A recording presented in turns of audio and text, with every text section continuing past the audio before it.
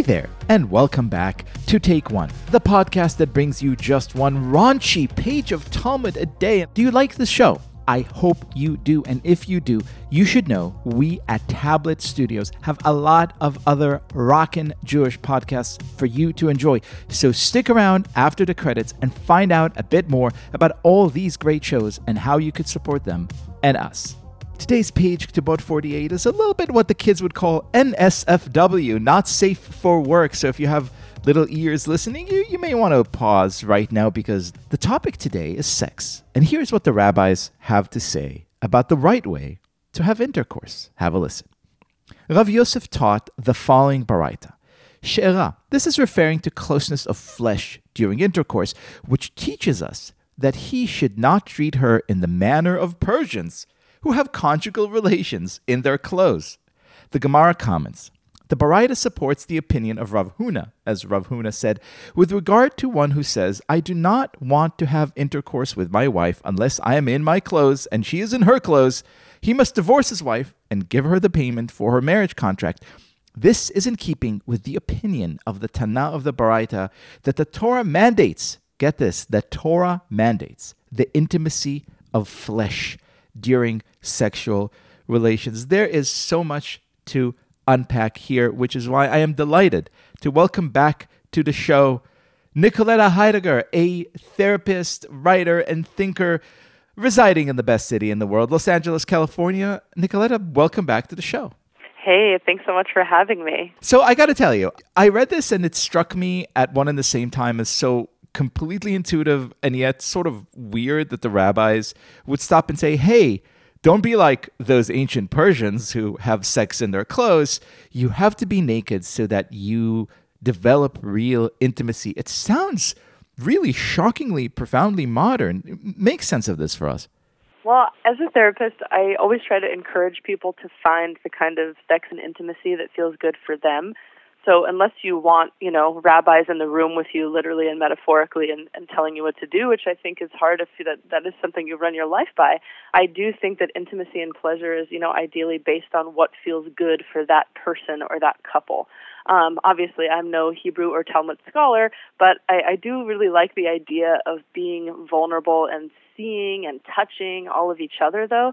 I think if folks are wearing clothes because it's more transactional and shame-based, like they really don't want to see each other and be with each other, then they might obviously be missing out on some really amazing connection and pleasure experiences. They're also kind of, the rabbis tend to do this, I think, are kind of creating a taboo here. When we make rules about what should and shouldn't happen during sex and intimacy, there's usually a backfire effect, and I could see, and I do get to hear from a lot of folks in my practice of folks actually wanting to do more of what's not allowed, like wearing clothes in this instance. So I think if someone says don't do it, that makes it kind of naughty and exciting, So I think that might make people want to do it more. And I also, on another level, I wonder how much of this was, political against the Persians, like, oh yeah, well, we do it better and differently. I guess even in religion, people are still thinking about and competing for who's having the best sex, which is interesting. Yeah, we're going to show those Persians what's what. Yeah, exactly. That happens in all areas, like who's got it bigger, who's doing it better.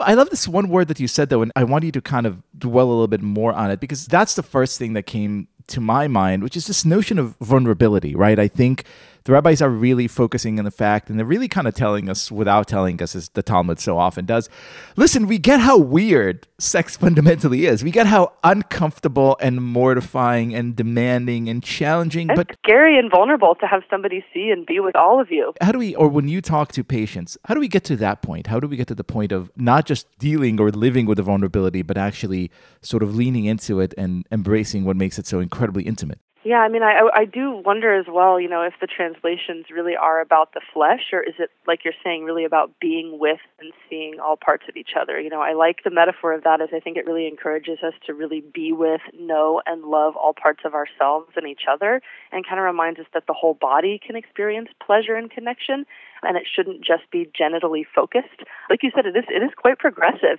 in a lot of ways, and I think in terms of getting there, it's a lot of decreasing shame work, which I think can be tough because depending on, how or what you were taught, I think if you're taught that like, oh, all of this is shameful until you maybe get to marriage, then it can sort of be hard to turn that shame and thing off after you've sort of experienced all these like desires that you thought were maybe bad until you got to a certain spot.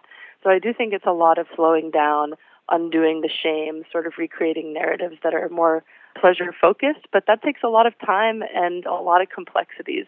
But in general, I'm glad to know that we're kind of putting the sex sheet myth to bed, you know? Yeah.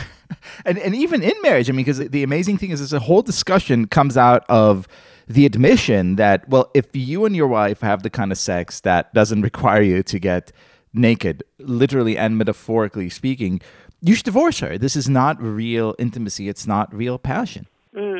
Yeah. And like I said, I think I like to help, you know, at least in the folks that I see for therapy, I like to really help them figure out what is passion and intimacy for them.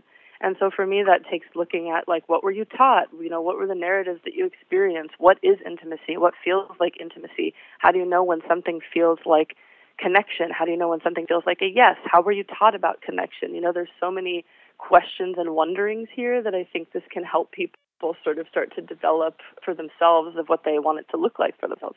Amen Selah. Nicoletta Heidegger, thank you so much for being a therapist, for helping people overcome these very difficult and crucial questions, and for being our guest today.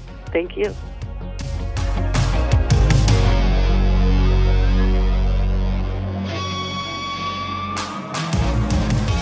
This has been Take One. If you enjoy the show, and I hope you do, please go and rate and review us on iTunes or whatever platform you use to listen to podcasts. Each week, we will be releasing new episodes Monday through Friday, covering the entire weekly portion of Daf Yomi. Take One is a Tablet Studios production. The show is hosted by me, Liel Leibowitz, and is produced and edited by Daron Ruskay and Quinn Waller. Our team also includes Stephanie Butnick, Josh Cross, Mark Oppenheimer, Sarah Fredman-Ader, Robert Scaramuccia, and Tanya Singer. For more information, go to tabletmag.com/takeone or email us at takeone@tabletmag.com.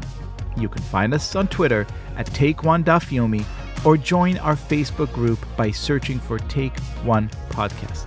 I hope we have made your day a little more Talmudic, and we will see you again soon.